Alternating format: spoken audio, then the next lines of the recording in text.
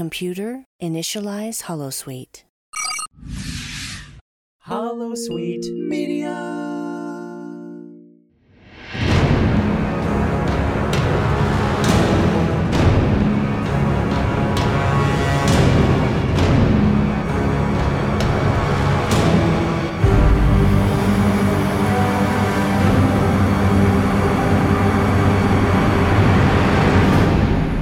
Attention Bajoran workers.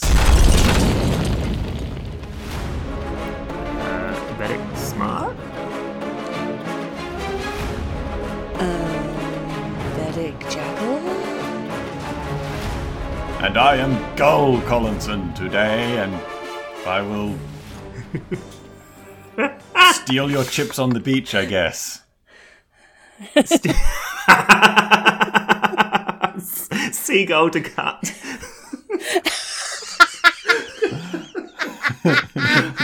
There's a job for Suzanne. Oh,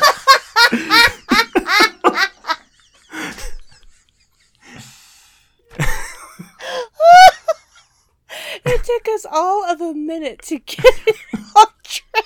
We're not even to the podcast yet. my fault. I take full responsibility. Oh, wow. I guess we know what we're talking about today. Yeah. Beach vermin. Wow. Oh my god, I needed that. Thank you. Good. That I could provide a good laugh. So, all right, yeah. Today we decided we wanted to take a swing into villain territory and talk about Lizard Space Hitler, Gul Dukat. Lizard Space Hitler. Do you know? Oh, I probably can see the parallels. Really, I mean, having totally known Hitler and both Gul Dukat as personally as I do, I know I can see the parallels. Yeah, but at the same time, Dukat was never really good at being in charge of everything. That's fair, yeah. He wasn't ever very good. No, you're right. He wasn't. He was almost like in control, but overwhelmed, like secretly overwhelmed, I think. Yeah. There was like an image blog on, I think it was Tumblr a while ago, called The Gul's Itch. And it was basically taking images of Gul Dukat and Damar and writing text underneath it, which is lines by Zap Brannigan and his assistant Kif in Futurama, which was very funny, and it fit the pair of them so well. Oh, wow. Wow. I just feel like Dukat wanted the title more than he wanted the actual job that went with it. Oh, yeah. Yeah, but he also didn't want the title of Legate, though. Like, he got Legate, was demoted, was promoted again, but not actually said specifically in Deep Space Nine, then demoted again to Gul, and then when he became leader of the Cardassians after doing the whole relationship with the Dominion, he didn't want the title Legate again. He said that, no, I'm going to remain a Gul because it keeps my hands dirty. So I'm not sure whether he wanted the title, I just think he liked power. He liked power, but at the same time, he didn't. Because whenever he had, was wielding supreme executive power or whatever, it seemed like he got bored easily and started doing things that were going to get him demoted. He has a pattern, I feel like. Is it just me? Am I the only one who thinks that there's this pattern of him? Well, I mean, I suppose not, because he boned, obviously, Kira's mum. He had a daughter with Tora Naprem. He had a daughter with someone else, I can't remember the name, when he was, going crazy before he turned into Anjol Tenan. Yeah, he couldn't keep it in his pants, could he? Could not keep it in his pants. But then again, it goes back to what we were saying before, when Nick was saying they basically have ribbed dicks, so... Yes, but that's for females' pleasure. Yeah, but aren't... Oh. It's only the Bajorans who are mentioned in the Star Trek Titan book. Oh, it wasn't Cardassians. Mm. Oh, that's a very good point. Yes, no, I forgot about that. I feel bad now I mistook my penises. Shame on you. I would think you, of all people, would know your penises better. Oh, wow. Oh, dear. I'm so disappointed in you, Liam. I know. Me too. Me too.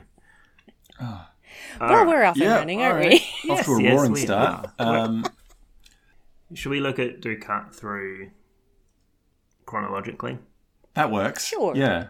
Yeah. So, well, it's interesting, actually, how he sort of changes in terms of, like, the perceived villainousness throughout the show. Because, like, when we first meet him in the first episode, like, we know he was the prefect of Bajor and he was in charge of the station. And he was the one essentially in charge of the oppression of the Bajoran people.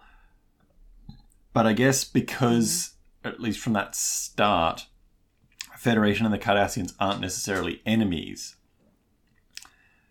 he's kind of not quite the villain of the piece yet, and they even have episodes where they have to work together with him and all that sort of stuff. And then it's, you know, just later on that the rest of it starts really coming to the surface. I don't know, I watched Steve Shive's video about Dukat this morning for a little bit of background. And he has quite an interesting take on it, because apparently a lot of people see the later characterization of Dukat, you know, in late season 6 and season 7, where he seems to become very sort of one-dimensional supervillain. And a lot of people apparently see that as a bit of a character assassination. But if you really look at it, the seeds of that level of, you know, of evil are there from the start. He's just much better at hiding it earlier on. Agree. Because Dukat, no matter what he presents as far as outward appearance, words, actions, etc., everything that he does is to serve himself somehow. There is never a time where he is going to go above and beyond for someone else just for the sake of doing the right thing. If his goals happen to align with something like that, yeah, but he's somehow getting something out of it. He's furthering something for himself in everything that he does. And that is apparent from the very first episode. And that is a thread that follows him throughout. You know, they do make him more than just a one-dimensional foil. They do give him aspects of, oh, well, I could see, you know, he's almost a halfway decent person. And in his mind, he's a good man. We have to remember that the villain never knows that they're the villain. They always think that they're the hero. I mean, after all, he cut the output of what Bajoran miners had to work for. Yeah. And he child labor. He stopped child labor and, you know, made sure they had medical care and rations. And how do they repay him? You know, by trying to assassinate him. Just like, because they're still oppressed. You fucking moron. Well, that's he just the thing. Can't fathom. Yeah. He can't fathom a world where he's the villain. One man's villain is another man's hero.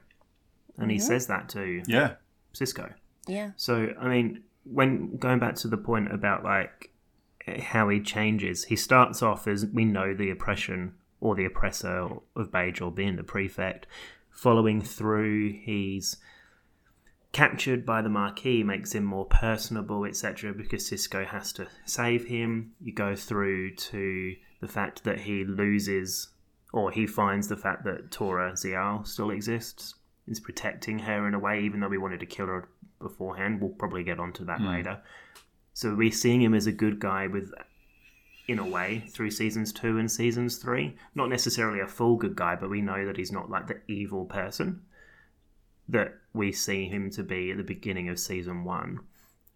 He then almost start rooting for him in a way. Like, I know I was when he was demoted to the freighter with Damar and then ended up getting the Klingon ship in that Return to Grace episode. It's like, oh, he's starting to build himself back up again. Like, I was almost rooting for him. And then at the end of season 5's two-parter, where he like double backs and is like, nope, I'm going to help the Dominion. That's where we really start seeing it, that he is a menacing evil person right the way through to the end. Yeah. Where he, becomes the emissary to the Par Wraith. Well, he is always going to fight on whatever the winning side is. Exactly. And He you know saw- that because he joined the Datapa Council, because he saw them winning. Mm-hmm. Yeah. Yep. So he allies himself with whoever is the strongest, whoever looks like they're going to win. Mm-hmm. That's what he does. Because if the Federation or Starfleet had, really started a concentrated effort and was starting to really win over the Dominion, he would ally himself with the Federation. Mm-hmm. It doesn't matter who it is. It's whoever he thinks is going to win. So he wants, again, it's all about him and what he wants and what he perceives as power. Yeah. So, Well, that's exactly what you were saying about, back to your point as well, saying that he only does things for himself, but he always makes it out to be for someone else. Like, the Datapa Council, well, I'm winning, they're winning, I'm going to join them.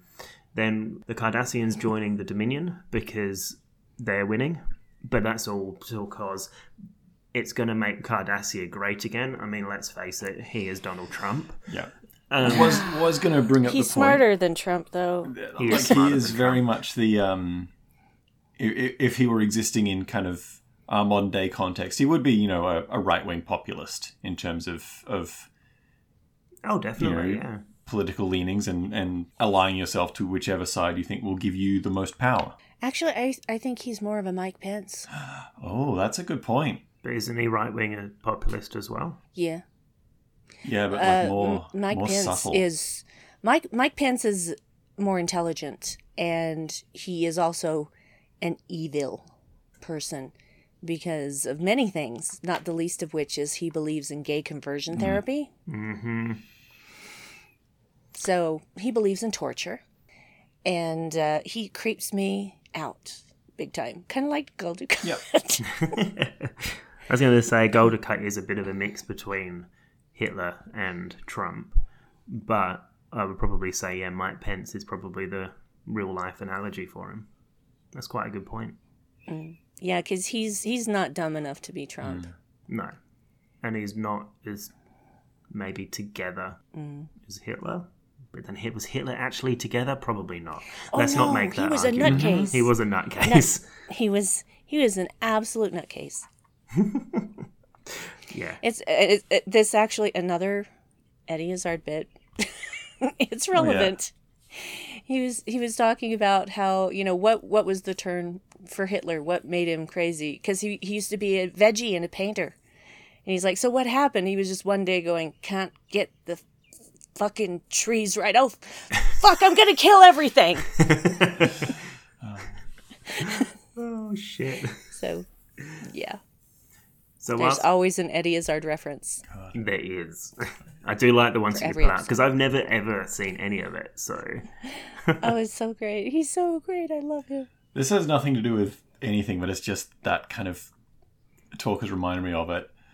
And it kind of does go into the idea of this sort of absolutely insane fascist leader just like working at any kind of like big project to make themselves look big. So like I build a lot of model kits and stuff, and within the model kit building community, there's a lot of people who are really into like all of the weird Wunderwaffe, I think is how they were pronounced, like all of the like bizarre wonder weapons that the Nazis tried to build, none of which worked. They were all complete propaganda tools. They had zero function whatsoever. But so many people are all about, oh yeah, the giant Rata class tank that if they built it, they could have won the war. Like, no, they couldn't. It was a complete boondoggle. They would have made one. It would have gone about 3 kilometers an hour and been bombed.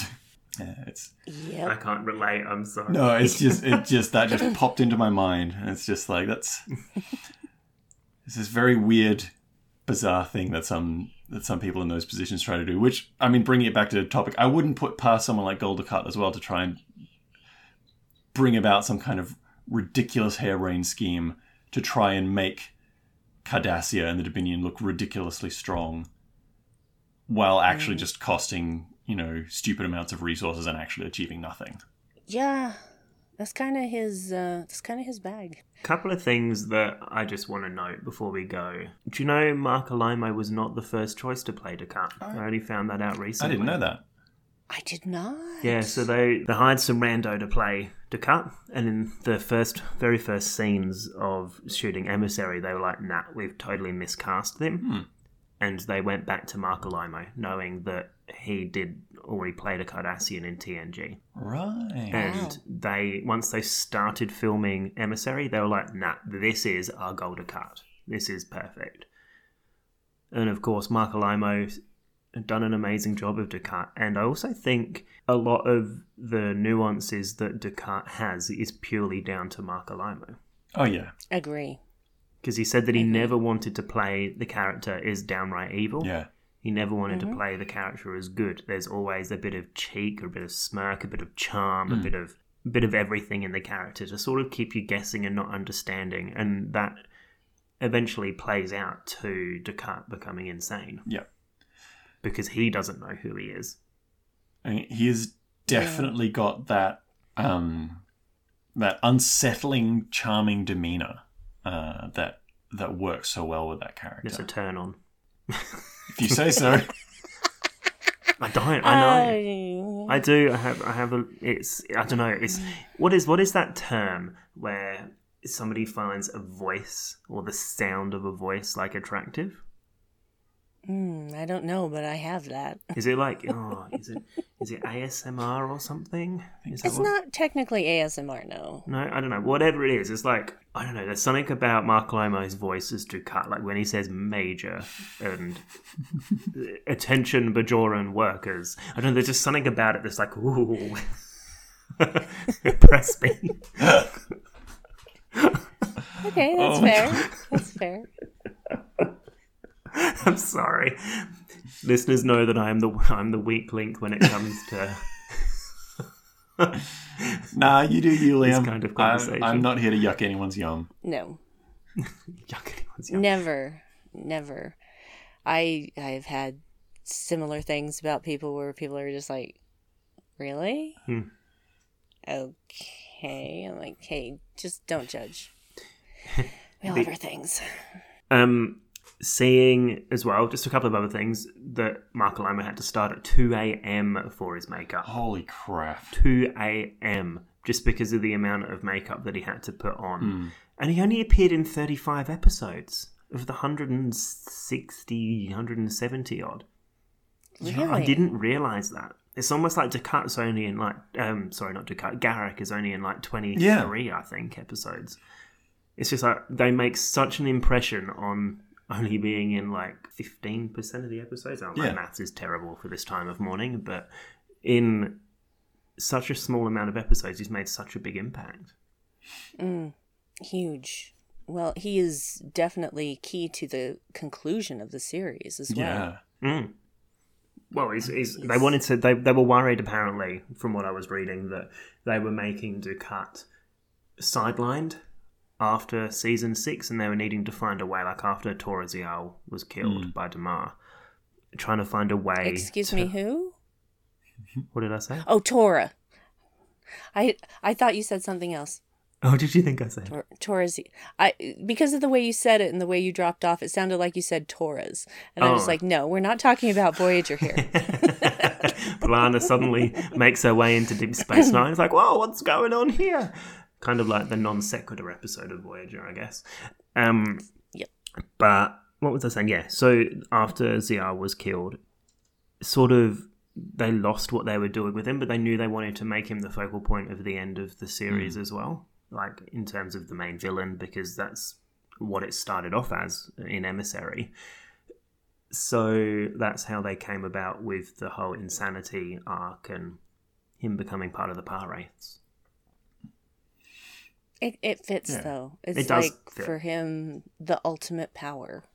Because he basically has the same powers as the prophets, and now he can destroy the prophets, or so he believes. and become the ultimate ruler. Well, because is it Waltz? It might be Waltz. Is that the episode where Cisco and where they're trapped on a Dukat planet? Yeah. Mm-hmm. That's where he basically admits that he absolutely hates the Bajorans and wants to destroy them all. Yeah. Mm-hmm. Yeah. Because he sees that Bajorans just aren't gratified. Yeah. Or grateful is probably the best word for Grateful, yeah. him doing what he did when he was prefect of Bajor. Yeah, he acts like... Goes back to him being mad. Yeah, well, that's the thing. He did all of these nice things for them. Yeah, except give them their freedom. You were planning on colonizing their planet with Cardassians. Of course they hate you. Mm-hmm. Mm. But he never gets that. The whole point of him doing that anyway was just so it could make the resistance calmer, I guess. Yeah, that was never going to happen. And more... Yeah, well, no, it's not. It's like, get the fuck off my planet, mate. Yeah, exactly. That's the entire point of any situation like that when an oppressive regime or even sort of oppressive or abusive people in a kind of singular situation, they offer little bits of kindness here and there to try and mollify resistance. I remember a few years ago, I was in New Orleans and we were doing a tour. It was mostly a ghost tour looking at haunted houses and stuff. But there was a little bit of history that we were getting about the place as well. And someone the guide mentioned that it was against the law at the time for the slave owners to whip and beat their slaves. And he's like, now this doesn't mean they were being especially kind or anything like that. These were slave owners. They were horrible people. And they knew that if they treated the slaves like too horribly and were too violent towards them, there would be violent rebellion against them. They were just not horrible enough to stop full-on rebellion. And that's Gul Dukat's Which is like master manipulation. MO. Yeah, it's manipulative. Ugh, God, our country is so fucked up, you guys. Don't worry, same here. Yeah, honestly, if you look into the history of the treatment of Indigenous people here, it's... Brand, did you know much about the Stolen Generation? I don't know a lot, but I know of it. And It's fucking terrible. Yeah. I just don't understand why people are still this way. Why that hasn't disappeared from society on this planet. I mean, honestly, in this day and age, we have the technology where nobody should have to be homeless, nobody should have to be hungry, and nobody should have to be discriminated against simply because of the color of their skin, or their sexual or gender identity, or anything. We have the power to do that, and we don't. Yeah. And that... We have the power to not destroy the planet that we live on, but you think we're trying to do that? Yeah. No, we're just going to carry on going. No, because it's too inconvenient. And that's why we still have record number of cases per day here in Utah. We're having a spike higher than any that we've had yet of new COVID-19 cases because people can't be buggered to just put a piece of cloth over their mouth and nose. It's just... People just don't do anything that's not convenient for them. They don't do anything that's not for greed. They don't do anything that's not for money. Yeah. And that's the problem. Power and money. Yeah. And there's no common goal. Jordan and I watched this is a massive tangent, isn't it? But Jordan and I watched the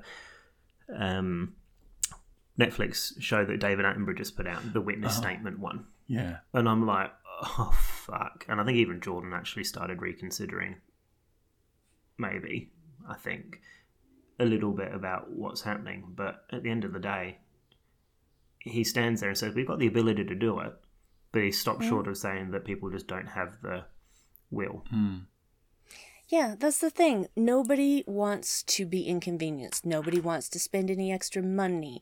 Everybody wants to get their piece of the pie. It's like it's a competition. Humanity is not a competition. Right?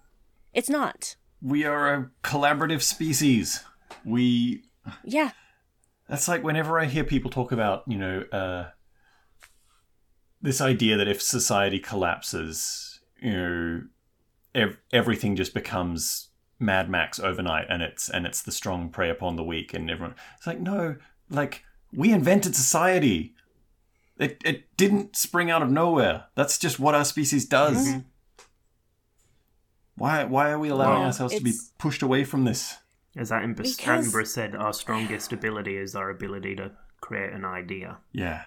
Yeah, and people have just become so conditioned to whatever circumstances that they're in, that's the reason why we still have fossil fuel cars everywhere. It's corporations especially, because capitalism will kill this planet. It will absolutely kill this planet. Mm-hmm. And so companies who are causing a lot of these problems, it's too expensive and inconvenient to do things a better way. So they just don't. Yeah. Well, they can make And because more money there's out of no it. laws, there are no laws being made saying, no, you can't do this anymore, because the people in charge are in league with those companies, because it's a parasitic relationship where somebody's making money. Yeah, the biggest And it's biggest donors to every political party. Mm-hmm. Well, this is a depressing tangent we've moved on to. It's the state of the world today. Let's And talk it about something makes me sad. uplifting. Let's talk about Gul Dukat. But we're talking about... I was going to say, but we're talking about Dukat. Oh, dear. I was going to say, let's talk about something uplifting like Gul Dukat and wanting to kill his daughter. Oh, yeah, God. Okay, now I have a theory about this. Mm-hmm. This episode is called Investigations. Yes. Yes, just bear with me. Indiscretions. Sorry, that was Indiscretions, yes. Yeah. Here's why I think he didn't kill Zial. It had nothing to do with him actually loving her. I don't think he is capable of love. It has everything to do with him wanting to get in Kira's pants. Kira asked him not to kill her. Yeah. You reckon? Uh-huh. Everything that he does is something to benefit himself. There was no benefit to him for keeping Zial alive. What happens when he takes her back? He loses everything. His family disowns him. His wife and kids gone. You know, they don't want anything to do with him. He gets demoted. He's ostracized, etc. So that was not a benefit to him. It was all to look good for Kira. I've never looked at it like that. Yeah. I think that's a very interesting take on it. I think I agree, and definitely the idea that he's not capable of love. I think he thinks he is. Oh, he absolutely thinks he is. That's it. I don't think he is, but he thinks so. Yeah, he eventually becomes possessive of Zial, and like we see how sort of adamantly, angrily against the idea of her having anything to do with Garrick he is. And that's just more because he hates Garrick. But then he leaves her on the station as well at the end of In Purgatory's Shadow, that arc. Yeah. You're right. I think the more that I think about it, or that we say and stuff, I probably do agree with you, Brandi, and you, Nick, that he is incapable of love. He wants to possess people. Correct. Yeah. Ownership. Control. Yeah. And it's super creepy that he wants to get into Kira's pants, because her mom, it's just, ew. Yep. It's like, you're just like your mother. Ew. Oh, no. Ew. Just I watched Wrongs Darker Than Death or Night recently. I'm not up to Wrongs Darker Than Death or Night in my rewatch yet. I've just watched Dr. Bashir, I presume. Oh, I love that one.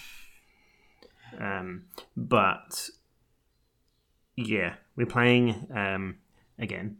Bad side note, tangent. Flux. Has either of you played the game Flux? Oh yeah, a little bit. There's a Deep Space Nine Flux, and I've got the Deep Space Nine Flux. My friend got it for me for my birthday, and Jordan and I were playing it last night. And all the goal cards are like episode names, etc. So good, so good. And Jordan's like, "Why is Jadzia Dax and Gul Dukat on this card?" And I'm like, "No comment." Haven't got up to that yet. You haven't gotten to that episode yet, huh? Nope. So you should get Deep Space Nine Flux. It is really good. God.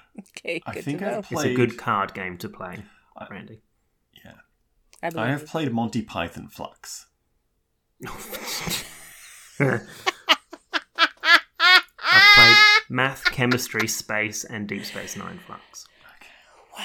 As the name of the game suggests, the rules on how you play the game and the way you win the game is constantly in flux. Imagine that. Funnily enough. But yeah, with Tora Zial, it's a weird relationship that Dukat has, especially as I mean, I always thought that the episode I keep saying investigations. I've got Voyager brain on. Indiscretions is an episode whereby we actually see the softer side of Dukat. But now I'm like, did we see a softer side of him, or did we see a manipulative softer side of him that we don't know about? That's the thing. For me, no matter what he was doing, no matter how he was presenting himself, I always felt like, what's in it for him? There's something in this for him. So that was just always my feeling. Which is not to say that I didn't... Well, it's hard to say I like the character. I mean, I do like the character. And hate him at the same... Dukat. It's funny to like... I love to hate him. Exactly. Let's put it that way. Well, it's the same with He Kylene. does... Oh, absolutely. I love to hate her. So, and yeah, when that relationship happens, that was really just like, oh,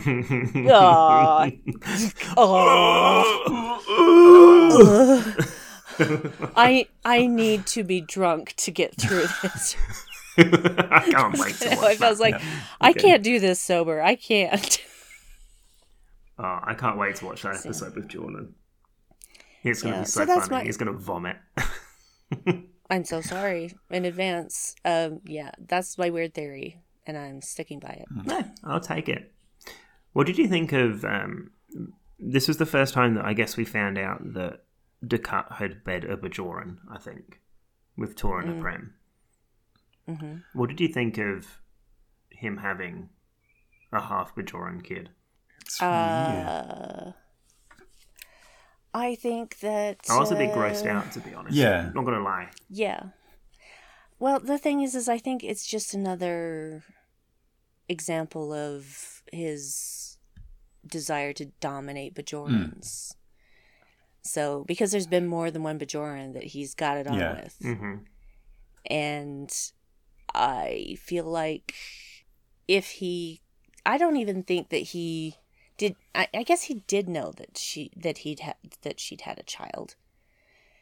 Am I remembering that right? Yeah, because he sent her away. Yeah. So I feel like that it was just another manipulation. Because when they get to the crashed shuttle and they see that, or he like they dig up the bones, etc., and he sees Tora and Prem's like jangly ear thing. Her earring? Yeah. That's the word. When he sees her earring, he seems to actually look quite devastated. Yeah, well, that's the thing. Bit of sincerity.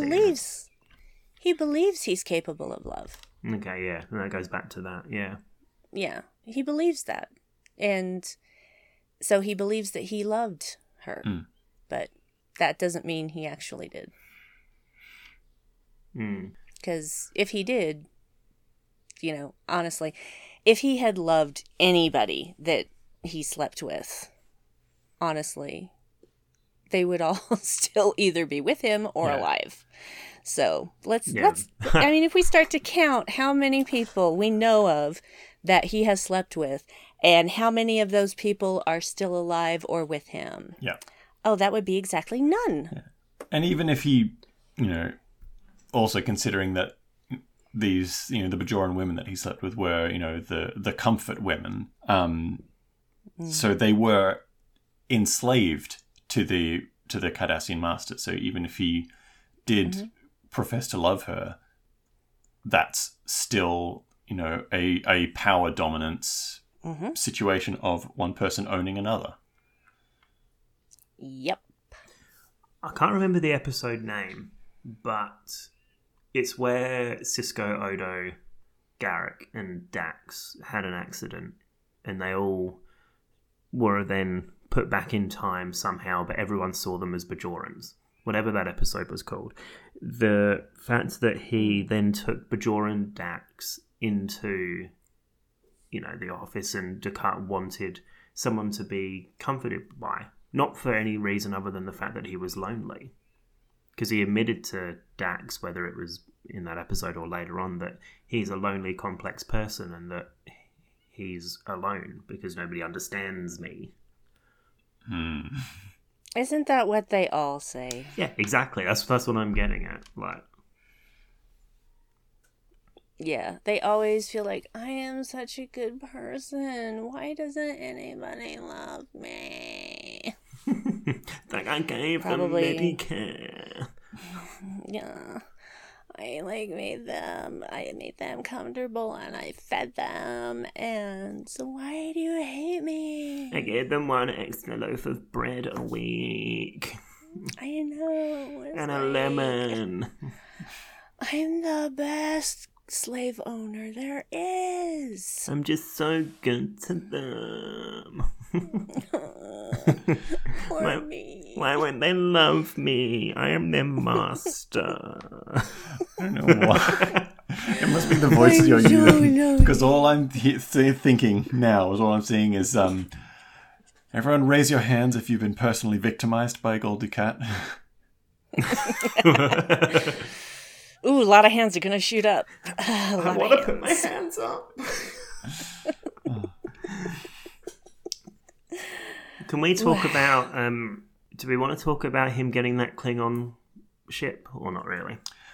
I think it actually does sort of fit in with his character a little bit. Like, he basically commandeers this Klingon ship. Like, he takes it over. So it's a trophy to him. It's another thing that he has acquired and he owns. And he likes to show it off. He's like, yeah, this is my ship. I defeated these Klingons and I took their ship and now it's mine. Becomes like a pirate. Yeah. The real Seagul Dukat. Salty Dukat. Very salty. No. Forget I said that. No. That's staying in. No. That would stay in if I were editing it. No, it can stay in. That's fine.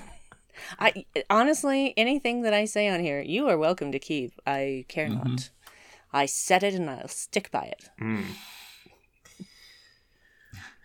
So that Klingon ship was his, as the episode suggests, his return to grace. He's like, oh, look at me. I've got a Klingon ship. I defeated the Klingons. I've now got a bird of prey. And he's like doing all these things as a pirate, I guess, in that bird of prey, which I guess has allowed him to go and secretly liaise with the Dominion.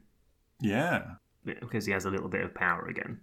I just thought it was cool that he got his Bajoran... Not Bajoran. I thought it was cool that he got his Klingon ship. I just liked that. Because as I said, earlier, I'm like, oh, it's kind of like he's trying to build himself back up again. And yeah. He does. I mean, the Klingons have gone a bit wackadoodle, let's be honest. Well, that's because of Changeling Martok. Yeah, I know. But see, that's the thing. It's like, if your leader starts to act out of character and starts to order things where you're just like, that sounds kind of fishy, and you just fall in line anyway, well, that's on you. Well, Martok wasn't even the leader. It was Gowron who was the leader of the Empire. I know, but still, Martok had a lot of power. Come on. True, yeah. God, So. J.G. Hertzler. See, when we're with the double episode, Impetuous Shadow, and... Oh, I forgot what the other one was called. By Inferno's Light? Yeah, I think it is. I'm just like, Jordan, this is where it all starts. You've got Bashir as a changeling. You've got Martok coming back. Yeah. You've got Garrick here. It's like, oh my God. And Jordan's like, I finally understand why Deep Space Nine is great. This is where shit starts to go down. Yeah, exactly. That's exactly what I said. Shit's going down now. You wait to the end of season 5. Let's talk about him and the Par-Wraiths. So many things happened with that. Yeah. Losing Zial, losing his mind, then becoming I wouldn't say becoming the emissary to the Power Wraiths then, but finding a way to wreak havoc on the Bajorans by reading all the books, finding out that the wormhole indeed is the Celestial Temple, falling prey to the cult Power Wraith, becoming possessed by one to try to destroy the temple and killing Jadzia Dax in the meantime. Hopefully Jordan didn't hear that part of it. Fucking hate the fact that he killed her.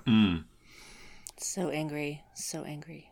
Not that I minded Ezri, but yeah, Jadzia. I liked her. Yeah. Well, and yeah, because I had trouble with Jadzia at first. Me too. And so by the time, well before the time we got to season 6, but by the time we got there, I was just really invested in that character now. Yeah. And then that happened, and I'm like, are you fucking kidding me right now? Yeah. She's not really dead. She's not dead. She can't really be dead. She's not dead, right? She's not dead, right? With Jadzia, they started off being like the whole, I've got 7 lifetimes of experience, I'm going to be calm and collected, etc. But they're like, you know what? We really need her to be playful and energetic, because that counteracts Cisco's like seriousness in a way sometimes. So He's too stoic, man. Yeah, exactly. So when they made her playful and exciting, that's where I really feel like Jadzia kicked off. Definitely. Well, and I think that you can what's the word I'm looking for here? You can headcanon that in that because Jadzia is young and playful, that Dax starts to meld with that and becomes young and playful. Yeah. Because, Emily, I think it's Emily would have been young and playful. But then you've also got all the different people inside Dax. Yeah. I think Curzon was also, like, very... Yeah, you get the impression that Curzon was... He was a bit of a troublemaker. Mm-hmm. Yeah. I can't wait to talk about the Dax, about Dax. About all the Daxes. About all the Daxes. So, he... secretly turned himself into Anjol Tanan, someone that was due to be rounded up and killed in one of his internment camps, like a farmer, to try and spread the word of the Power Wraiths, and then jetted himself off to Empoknor, whereby he started off his little Power Wraith cult. That's just so weird. Well, he'd lost it by then, hadn't he? Well, he did. It's just, of all the things that I would have thought an insane Cardassian would do, turning themselves into a Bajoran and spreading the words of the Power Wraith was not at the top of my list. No, but he hated Bajorans that much that he wanted to destroy the thing that holds dear to them, and that's the prophets. So much that he became one of them to further his goals. Because everything he does is about him.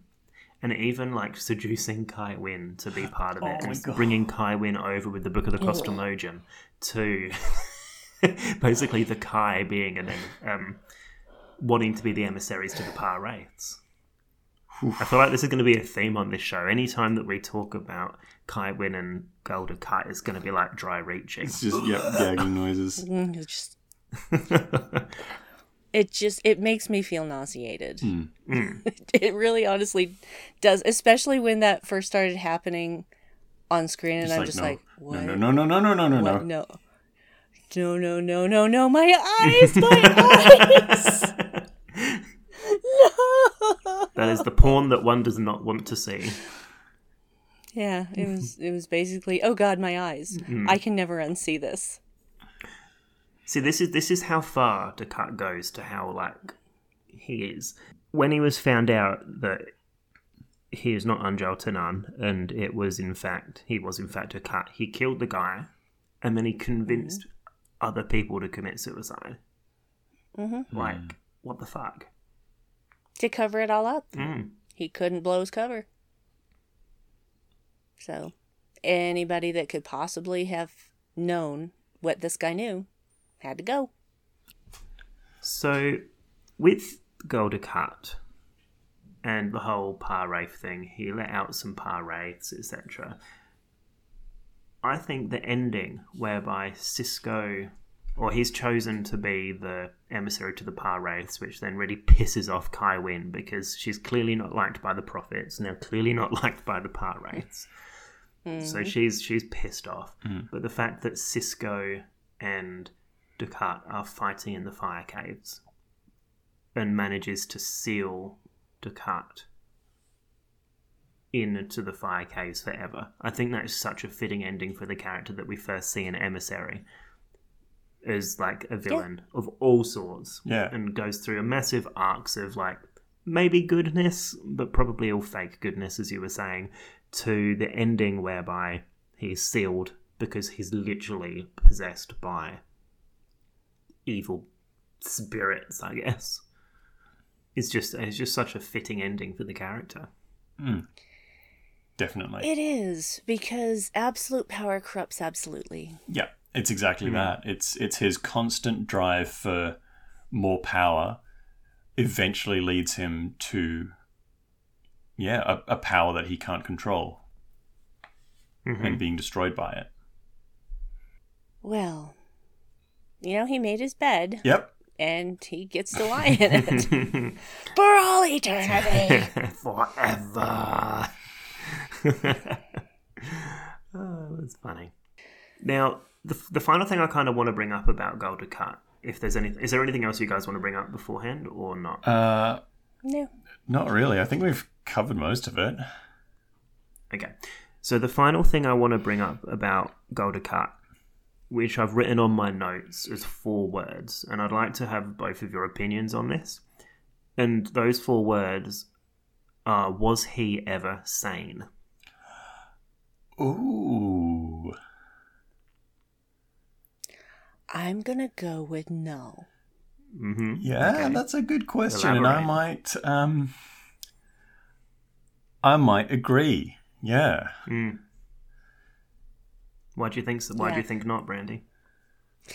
Well, because this is going to bring in my theory about why he was so upset when Zial died. Because frankly, he pretty much knew Damar was going to kill her. I mean, he could have prevented it. He didn't really try that hard, and then he's devastated by her death. I don't think he's devastated by her death so much as this is going to be out there for some people. He knows now that he absolutely has 0 chance with Kira after this. Absolutely. That is out over. there.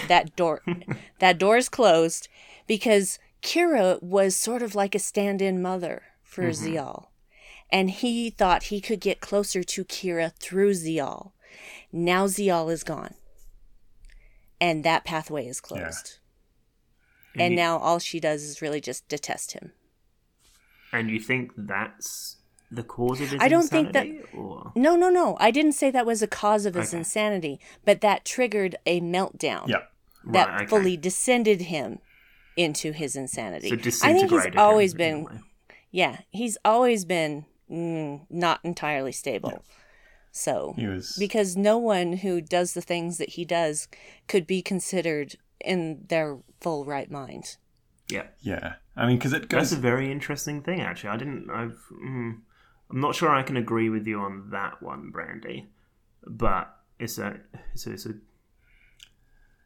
I think it's a whereabouts idea. Yeah, like that event is definitely like the tipping point, that pushes him over the edge into just like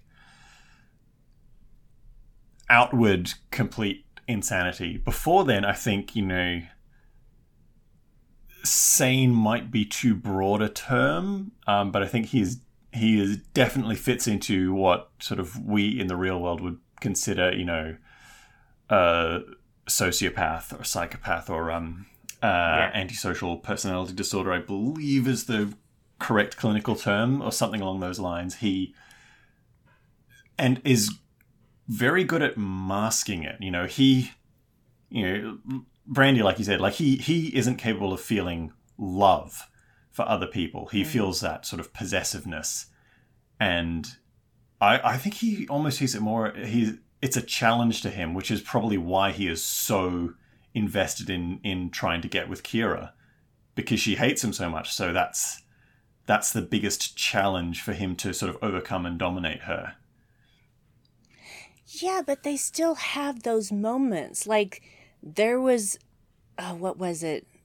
They were kind of on a mission together, and they had dinner together, and she was civil. You know, they had these moments where she wasn't completely repulsed by him. So, you know, it wasn't that she was never going to sleep with him, of course. But he, you know, those little instances just fueled that obsession. Yeah. Because he actually thought, oh, this could actually be a thing. She's actually warming up to me. She wasn't. But yeah, because I think Kira's a very practical person and can see good aspects in people when they're there. You know, she's very much as someone who believes in, like, I guess, credit where credit is due and looking down on someone when it's due, depending on very much on the situation and the circumstance and the context. Yeah, she may have been able to tolerate him at certain points, but she never trusted him. Oh, yeah. Ever. Because he is... I mean, nobody did. Because she's a very, very smart person. And, you know, Dukat ultimately is obviously not deserving of any trust. She's smart enough to see that. And I would definitely say not only is he a sociopath, but he is also a narcissist. Definitely. Very much so. And Definitely, yeah. And that often leads to people going off the rails. Well, Kira says he loves the sound of his own voice. He does.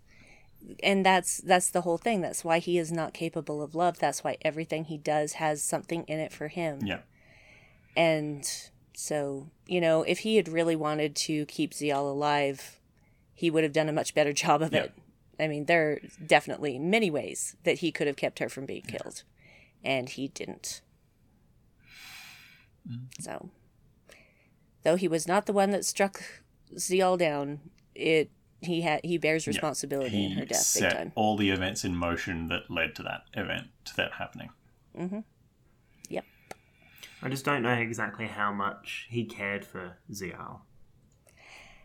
As much as a narcissistic sociopath can, which is in his mind a lot, but in reality, loving someone means that you would sacrifice for them, and he would never sacrifice for anyone. Yeah.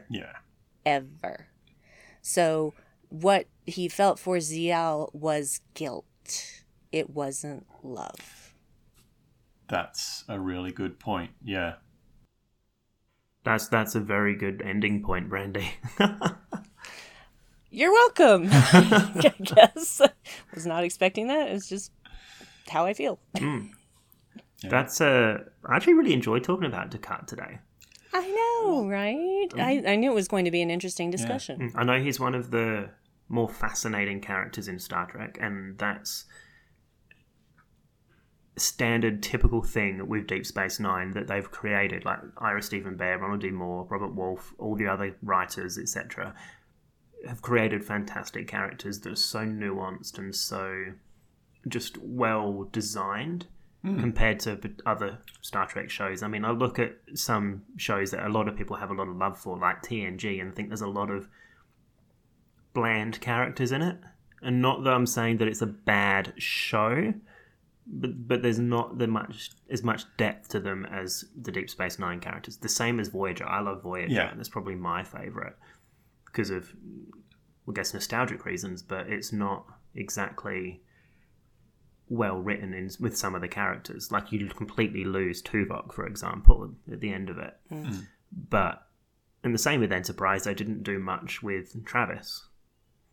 And not as much with Hoshi. I mean, Hoshi had more development than Travis. And Hoshi barely had anything either.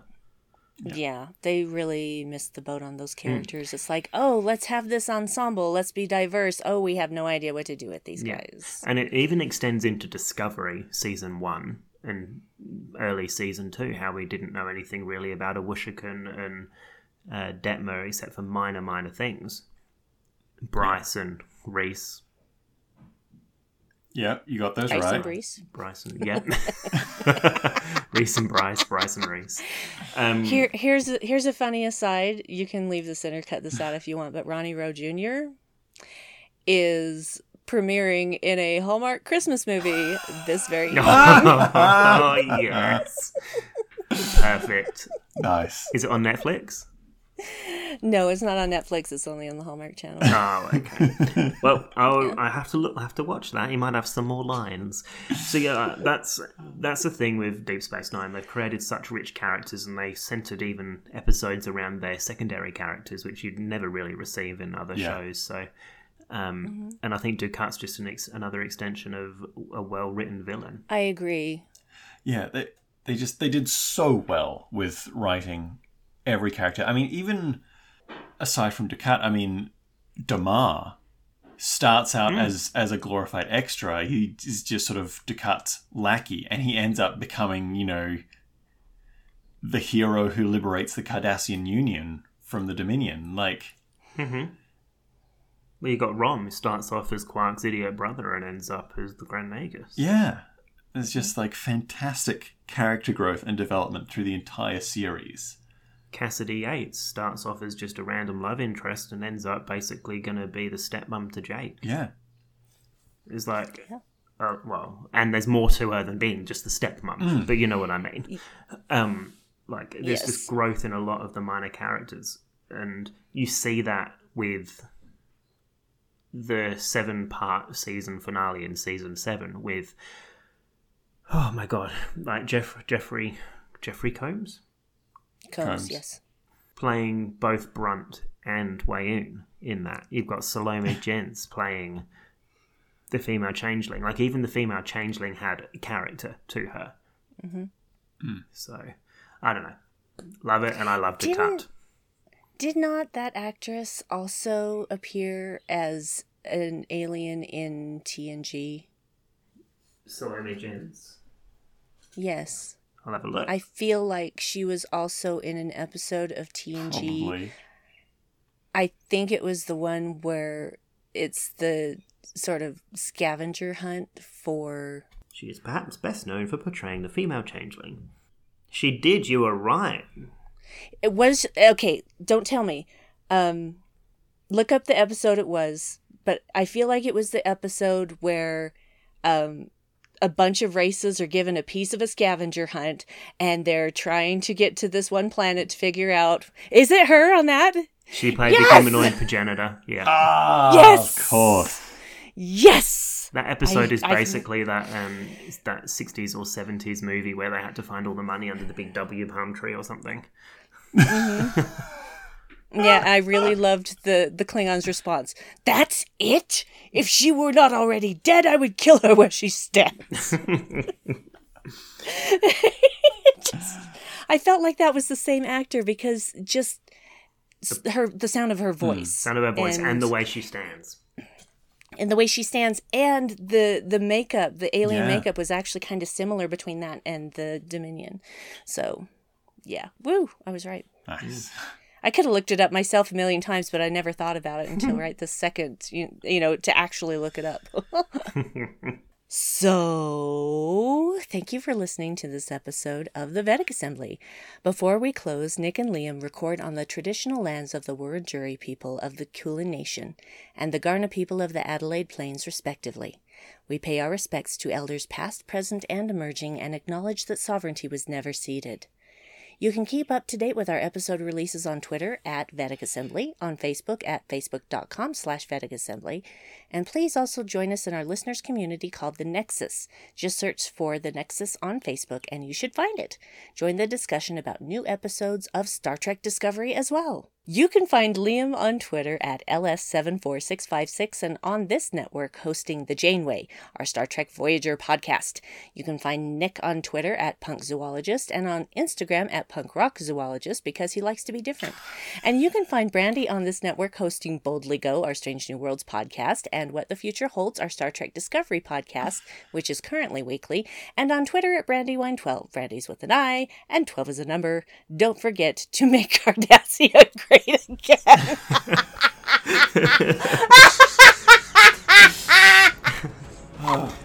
The Vedic Assembly is part of the Hall of Sweet Media Network. All hail Gul Dukat. Last week I had something about sexy Garrick in there. Yeah, you can find sexy Garrick.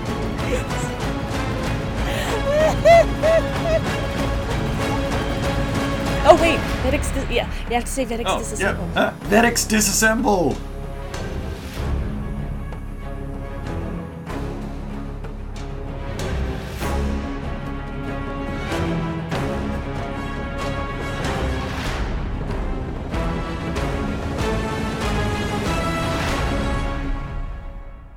Stuff to cut out or put in the bloopers. That's what this part is. This show is brought to you by Holosuite Media. Computer, list other available Holosuite Media programs. Loading Holosuite preview program for Open Channel, a Star Trek community podcast. But I wish that more straight cis white guys said things like that and realized things like that. And please continue to try and show them the way. I try. And of course, I have responsibility too. I am cisgender and I am white, even though I'm a homo. So I think that's great, Nick. I think we should just wrap the show now and end on that note. Thank you. Thank you so much. Thank you. Loading Holosuite preview program for The Janeway, a Star Trek Voyager podcast. Before that timepiece stopped working. Mm-hmm. That really because he saw it in the shop window. That really ugly timepiece. When I first watched it, I thought, okay, yes, this is a clock that maybe somebody puts on their desk or on a wall somewhere. But later we see somebody pull the same thing out of their pocket. Do they not have watches? Yeah. Oh, it's like one of those like huge clunky mobile phones that all they ever did was like cool people. It's like, nope, this is just a big clock for my pocket. It's something that Flavor Flav should be wearing around his neck. It's that big and obnoxious. Is that a clock in your pocket, or are you just happy to see me? Oh no, it's just a clock. It's most definitely a clock. Loading Holosuite preview program for What the Future Holds, a Star Trek Discovery podcast. Look at previous Star Trek series where they appealed to the male gaze. Mm-hmm. You had 7 of 9. You had those episodes of Enterprise. Yeah, T'Pol, when they're in their little decompression chamber or whatever. When they're in their let's undies. Objectify the male a little bit around. Yeah, equal rights. It's nice to change it up. Right. See, if you're going to objectify a woman, then you've got to objectify a man to balance it out. Because then it's not... It's about time. No kidding. Computer, deactivate Holosuite.